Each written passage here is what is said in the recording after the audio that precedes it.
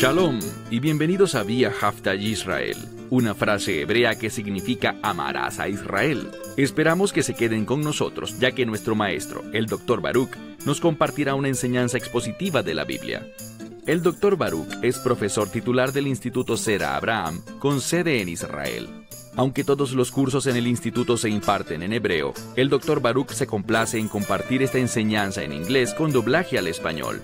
Para más información, visítenos en amarasaisrael.org o descargue nuestra aplicación móvil Mi Estudio Bíblico. Aquí está Baruch y la lección de hoy. Hoy iniciaremos con una prueba muy importante, y esa prueba buscará revelar si tú eres un verdadero creyente o no. La Biblia es muy clara. Cuando alguien acepta el Evangelio, el Espíritu Santo entra a esa persona y ella se convierte en una nueva criatura en el Mesías. ¿Qué dice la Escritura en ese sentido? Que todas las cosas viejas pasaron, quedaron atrás. He aquí, todas las cosas son nuevas. Y parte de lo que ha sido hecho nuevo es nuestra mente. Ahora vivimos con una mente renovada. ¿Significa eso que siempre seremos perfectos? No, todavía vivimos en este cuerpo. Todavía podemos contristar al Espíritu Santo. Podemos vivir de manera rebelde como creyentes, pero no sentiremos paz al actuar así. No tendremos gozo al actuar así. Y puedo asegurarles que cuando una persona vive en desobediencia, no estará cómoda en su relación con Dios, y eso le moverá pronto a arrepentirse. En otras palabras, un verdadero creyente querrá vivir de acuerdo con Dios. Si la palabra de Dios dice algo de manera clara y lo entendemos, querremos estar de acuerdo con Dios. ¿Por qué quisiéramos estar en contra? ¿Por qué creeríamos que sabemos más que Dios? Les digo todo esto porque vamos a estar hablando de un tema muy importante. Uno, que en su mayor parte, la vasta mayoría de los creyentes en el mundo no aceptan. Y es trágico porque cuando no estamos de acuerdo con Dios, lo que le estamos diciendo es lo siguiente: yo estoy cómodo en mi desobediencia. Yo no acepto lo que dice tu palabra. E insisto, un verdadero creyente no puede vivir cómodo de esa manera. Esa es una manifestación de que no ha recibido la verdad de la palabra de Dios, y específicamente el Evangelio. ¿Cuál es el tema del que hablaremos hoy? El tema es si resulta aceptable que una mujer enseñe sobre la palabra a los hombres. En otras palabras, si está bien que una mujer sea pastora de una iglesia y que allí le enseñe a un grupo heterogéneo de individuos, compuesto por varones y hembras, asumiendo ella la responsabilidad de predicar. La palabra de Dios es muy clara al respecto. Estamos haciendo un estudio del libro de Romanos y estamos listos para entrar en el último capítulo, el capítulo 16. En el capítulo 16 hay una mujer llamada Febe, y lo que sabemos de ella es que fue usada por Dios y que era una sierva de Dios. Pudiésemos incluso decir que era una ministra, pero nada en este pasaje revela que ella fuese la líder de una congregación o iglesia local. Todo lo que dice es que ella era de gran ayuda a muchas personas, incluyendo al apóstol Pablo. Nada en esta sección de Romanos 16, en estos primeros 2 versos donde ella es mencionada, nada dice que ella esté enseñando, que ella sea una predicadora, que ella esté haciendo cualquiera de las cosas que, hoy día, desafortunadamente en muchas congregaciones, las mujeres están haciendo. Ahora, es interesante, y me gustaría que tomásemos como referencia 2 pasajes de la Escritura. Los 2 pasajes que quiero que estudiemos se encuentran, por un lado, en 1 Corintios 14, versos 33, 34 y 35. ¿Qué dice allí? Dice que las mujeres en la iglesia local deben permanecer en silencio. ¿Significa esto que no pueden conversar entre sí? ¿Que no pueden alabar a Dios con cánticos? No significa eso. Cuando vemos esta palabra en el contexto correcto, es una palabra que implica indagar, es una palabra argumentativa. Debemos entender que la palabra de Dios viene a nosotros dentro de un contexto. En las iglesias en el pasado, y en las sinagogas en el pasado, e incluso en la actualidad, cuando se predicaba la palabra, la dinámica no era como la de hoy en día, que básicamente es una clase magistral, en la que una persona habla y todos los demás escuchan. Así funciona hoy, pero no era así en el pasado. Había una gran participación de la audiencia preguntando y discutiendo. Lo que Pablo dice aquí es que entendamos que de lo que habla primera a los Corintios 14 es que todo debe hacerse en el orden de Dios. Por tanto, cuando llega la hora de la enseñanza, el debate, las preguntas y demás, durante ese tiempo, la palabra de Dios dice, no yo, sino la palabra de Dios dice que la mujer debe permanecer en silencio. Y si ellas quieren saber algo, si tienen una pregunta, entonces en casa deben preguntar a sus esposos. Si no están casadas, pueden pedir una reunión con un líder, con un anciano, con un diácono o con el predicador en cuestión y discutir el asunto, pero no de una manera pública donde se produzca una discusión. ¿Por qué? Porque eso puede generar desorden, puede generar molestias, así que esto es lo que ordena la palabra de Dios.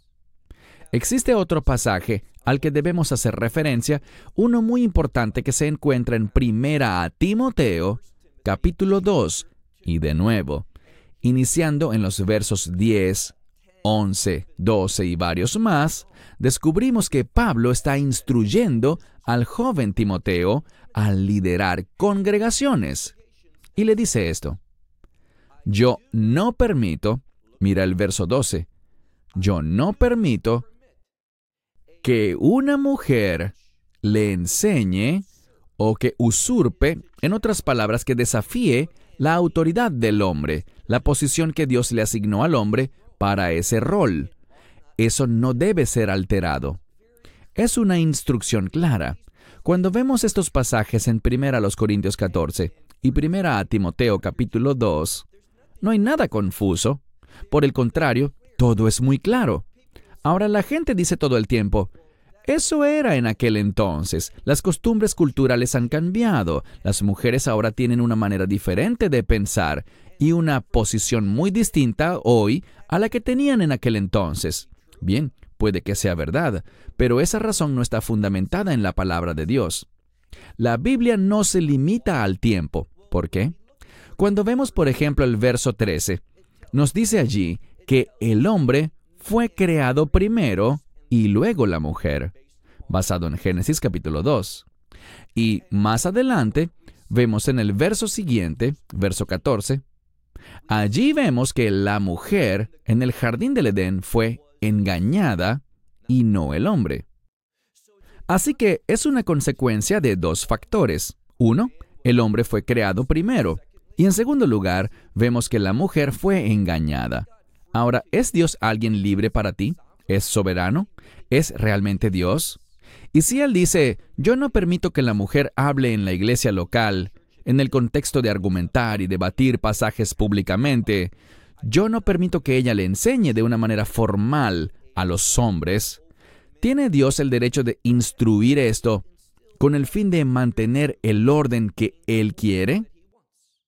¿Y tiene permitido Dios decir que debido a que la mujer fue la engañada en el jardín, una de las consecuencias es que ella no le pueda enseñar la palabra a los hombres? Y luego vemos algo más en la Escritura, en el mismo pasaje. Vemos que la palabra de Dios salió del hombre. Dios la puso dentro del hombre y Él la expresó. Pero la palabra de Dios no salió, sino llegó a las mujeres. Entonces salió del hombre para la mujer.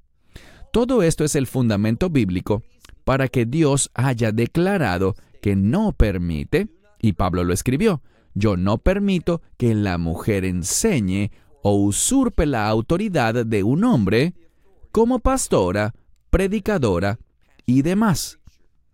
Digo esto porque la gente leerá, y les invito ahora a que tomen sus Biblias y vayan conmigo a Romanos capítulo 16. Leeremos los primeros versículos. Inicialmente se habla sobre esta mujer, Febe. Muchos utilizan este pasaje totalmente en contra de lo que dice aquí, sacándolo de contexto, agregándole cosas e interpretando cosas que no están allí, con el fin de justificar, oye bien, justificar sus propios deseos y de intentar también justificar su rebeldía. ¿Qué es la rebeldía? Yo quiero hacer lo que quiero hacer y no me importa lo que Dios diga. Así no piensa un verdadero creyente. Insisto, ¿tenemos dificultades en ocasiones con la palabra de Dios? Sí. ¿Le fallamos a Dios a veces, desobedecemos y contristamos al Espíritu Santo? Sí, todos somos culpables de eso. Pero esa debería ser la excepción y no la regla. Esto es lo que veremos. Leamos el primer verso, Romanos 16, 1. Dice: pero, es decir, ahora tocaremos un nuevo asunto, ya no continuaremos con el tema que veníamos hablando. Está concluyendo la epístola y dice, pero, yo les recomiendo, literalmente el término significa yo apoyo, pero en español se entiende mejor diciendo, les recomiendo a ustedes, a Febe, nuestra hermana. ¿Quién es? Y aquí está la palabra. Simplemente significa una sierva, alguien que ministra. ¿Y deben servir las mujeres? Sí, deben servir. ¿Deben ministrar en el nombre del Mesías? Por supuesto que sí. Y existe una gran variedad de posiciones en las que la mujer puede servir, pero este no es el término que se utiliza para ser el líder de la iglesia local o estar en ese rol de ser pastor y maestro. Simplemente indica que ella es una sierva, una ministra de Dios. Y la vemos aquí, lee con cuidado, quien es sierva de la congregación o de la iglesia que está en Cencrea. Este es el lugar en el que ella servía inicialmente, pero ella tenía un ministerio, como veremos en un momento, que iba más allá. Dios la usaba poderosamente, pero nada en el texto indica que ella estaba enseñándole a los hombres. Pablo no estaría recomendándola, pidiéndole a la gente que le diera su apoyo, que es literalmente lo que dice, si ese hubiera sido el caso.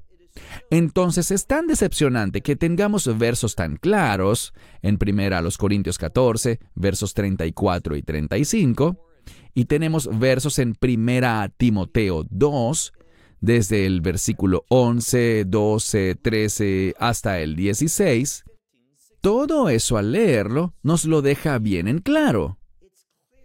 No debemos ver esto y añadirle ideas al texto que no están allí, con el fin de justificar lo que nosotros queremos. Eso no es lo que hace un verdadero creyente.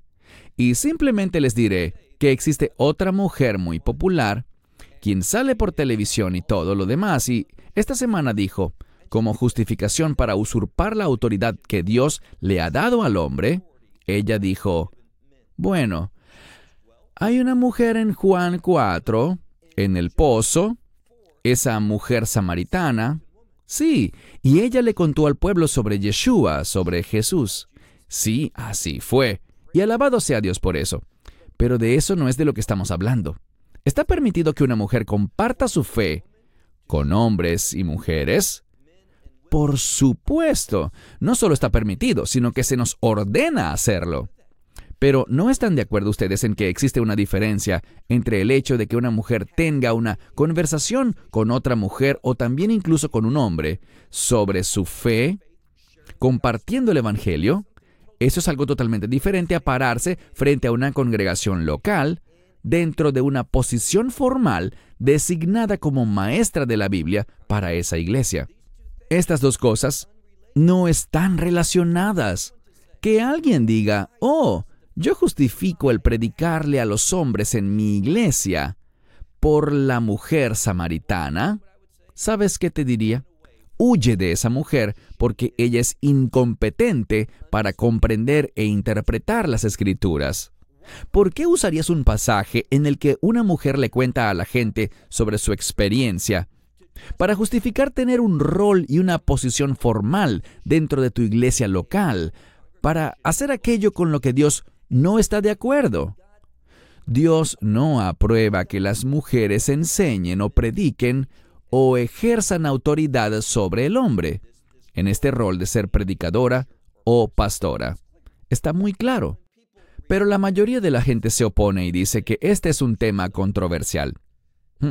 Podemos ver cosas en la Biblia que son debatibles. ¿Por qué? Porque quizás no hayan quedado muy claras, quizás podamos interpretar un mismo pasaje de una variedad de maneras distintas. Pero este no es el caso.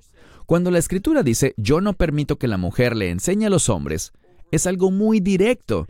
O cuando hablamos del tiempo de la predicación, donde dice, quiero que la mujer permanezca en silencio, que no se meta en este debate, en esta discusión, de una manera pública. Eso está muy claro. Y cuando alguien se rebela en contra de eso, y sienten paz, están cómodos al hacerlo, y justifican este hecho distorsionando la palabra de Dios, esta persona, en mi opinión, no ha tenido una verdadera relación redentora, ni una experiencia con el Evangelio, porque nadie puede simplemente caminar en continua desobediencia a la palabra de Dios y sentirse cómodo con eso. Veamos de nuevo nuestro pasaje en Romanos 16, iniciando desde el verso 1. Pero les recomiendo a Febe, nuestra hermana, quien es una sierva en la congregación, en la iglesia de Cencrea, para que a ella ustedes reciban en el Señor, y lo hagan, dice, dignamente, como es digno de los santos, es decir, como los santos deberían recibirse unos a otros, y que la ayuden en lo que sea que ella necesite. Ahora, dice en lo que sea que necesite, pero hay otra palabra, el término griego pragmati. De este término obtenemos la palabra pragmático, que significa algo que es razonable, algo que es correcto y adecuado. Así que cualquiera sean sus necesidades, en vista de que ustedes están recibiendo su ayuda, ella está sirviéndole a las iglesias, cuando ella llegue a ustedes, si necesita algo, provéanselo, esas cosas razonables y adecuadas, con el fin de que ella pueda seguir siendo usada por Dios para ser de bendición. Sigamos leyendo. Dice el verso 2. Porque también ella, y este término en algunas Biblias se traduce como benefactora.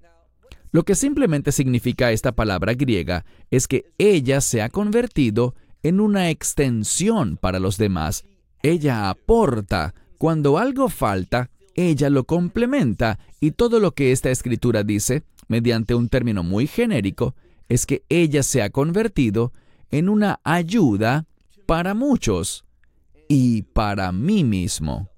Es decir, ella ha asistido a Pablo y ha asistido a muchos otros individuos, de modo que los propósitos de Dios, su voluntad y ministerio, sean completos, avancen y salgan adelante de una manera poderosa y exitosa.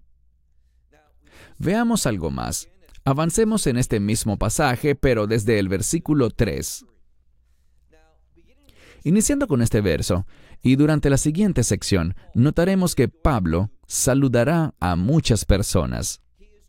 Él buscará levantarles y elogiarles por su fidelidad, la cual le consta de primera mano. Entonces vamos a leer varios versos en los que Pablo saluda a todas estas personas por ser de bendición y les agradece.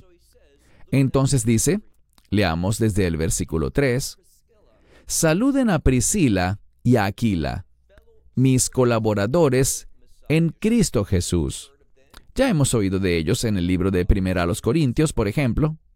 Entonces vemos aquí a estas dos personas, marido y mujer, quienes también eran siervos de Dios, trabajando mano a mano con Pablo con el fin de apoyar su ministerio y jugar un rol en el plan de Dios. Y Pablo ha sido bendecido grandemente por esta pareja. Noten lo que dice. Quienes en cuanto a mi alma, esto probablemente significa mi vida, la misma esencia de quien soy, y quizás diga, como ministro de Dios. En cuanto a mi vida, sus propias gargantas, y ese es el término literal, ellos han puesto al frente, ellos han expuesto sus gargantas. Es un término que implica dar sacrificialmente. Ahora, el exponer, y allí dice la garganta, justo aquí al frente, de lo que habla es de que ellos han estado dispuestos a arriesgar sus vidas con el fin de apoyar el llamado de Dios sobre la vida de Pablo, su ministerio. Entonces, ellos vivían de manera sacrificial y Pablo quiso elogiarlos por esto y también reconocerlos. Dice después, en el verso 4, estos a quienes no solo yo doy gracias, no soy yo solo quien les agradece, sino todas las congregaciones de los gentiles, es decir, de las naciones, todas las iglesias fuera de Israel. ¿Por qué? Porque allí es donde ellos han estado sirviendo. Entonces, él reconoce a esta pareja y al valioso servicio que han venido desarrollando entre las congregaciones, y también con Pablo. También avanzando al verso 5, habla sobre la congregación, la asamblea local o la iglesia, que funciona dentro de su casa. Entonces también quiere saludar a esa congregación que queda en su casa. Segunda parte del verso 5. Saluden, y aquí veremos una serie de nombres aquí. Dice, ustedes saluden, y tenemos el nombre de Epeneto, mi amado. Él dice mi amado, que es un término común de cariño en ese tiempo, y que lo reconoce como un amigo muy especial. Dice, ¿quién es el primero? Y depende de la versión de la Biblia que uses. Si estás utilizando una Biblia como la Reina Valera de 1960, que se basa en el Textus Receptus, leerás que fue el primero en Acaya. Pero si utilizas el texto crítico, uno que emplea las variaciones que difieren del Textus Receptus, allí dirá Asia. Entonces, este hombre de quien hablamos, este Epeneto, fue el primero, probablemente el primer creyente en Acaya, para el Mesías. Verso 6. Dice, saluden a Miriam, tu Biblia dirá María, saluden a María, quien ha trabajado mucho. Y, de nuevo, el Textus Receptus dice, para nosotros, pero en otras versiones dice, para ustedes. Verso 7. Saluden a Andrónico y a Junias. Y noten lo que dice sobre ellos. Mis parientes, es decir, que también eran judíos. No solo judíos, sino que también dice, mis compañeros de prisión. Que sea notable, él quiere reconocerlos por haber sido prisioneros. Ellos son dignos de notar, podríamos decir, entre los apóstoles. Y dice también con respecto a ellos, quienes estuvieron delante de mí en el Mesías, es decir, que llegaron a la fe en el Mesías antes que Pablo. Ahora pasemos al versículo 8, que dice, saluden a Amplias, mi amado en el Señor, otro amigo cercano.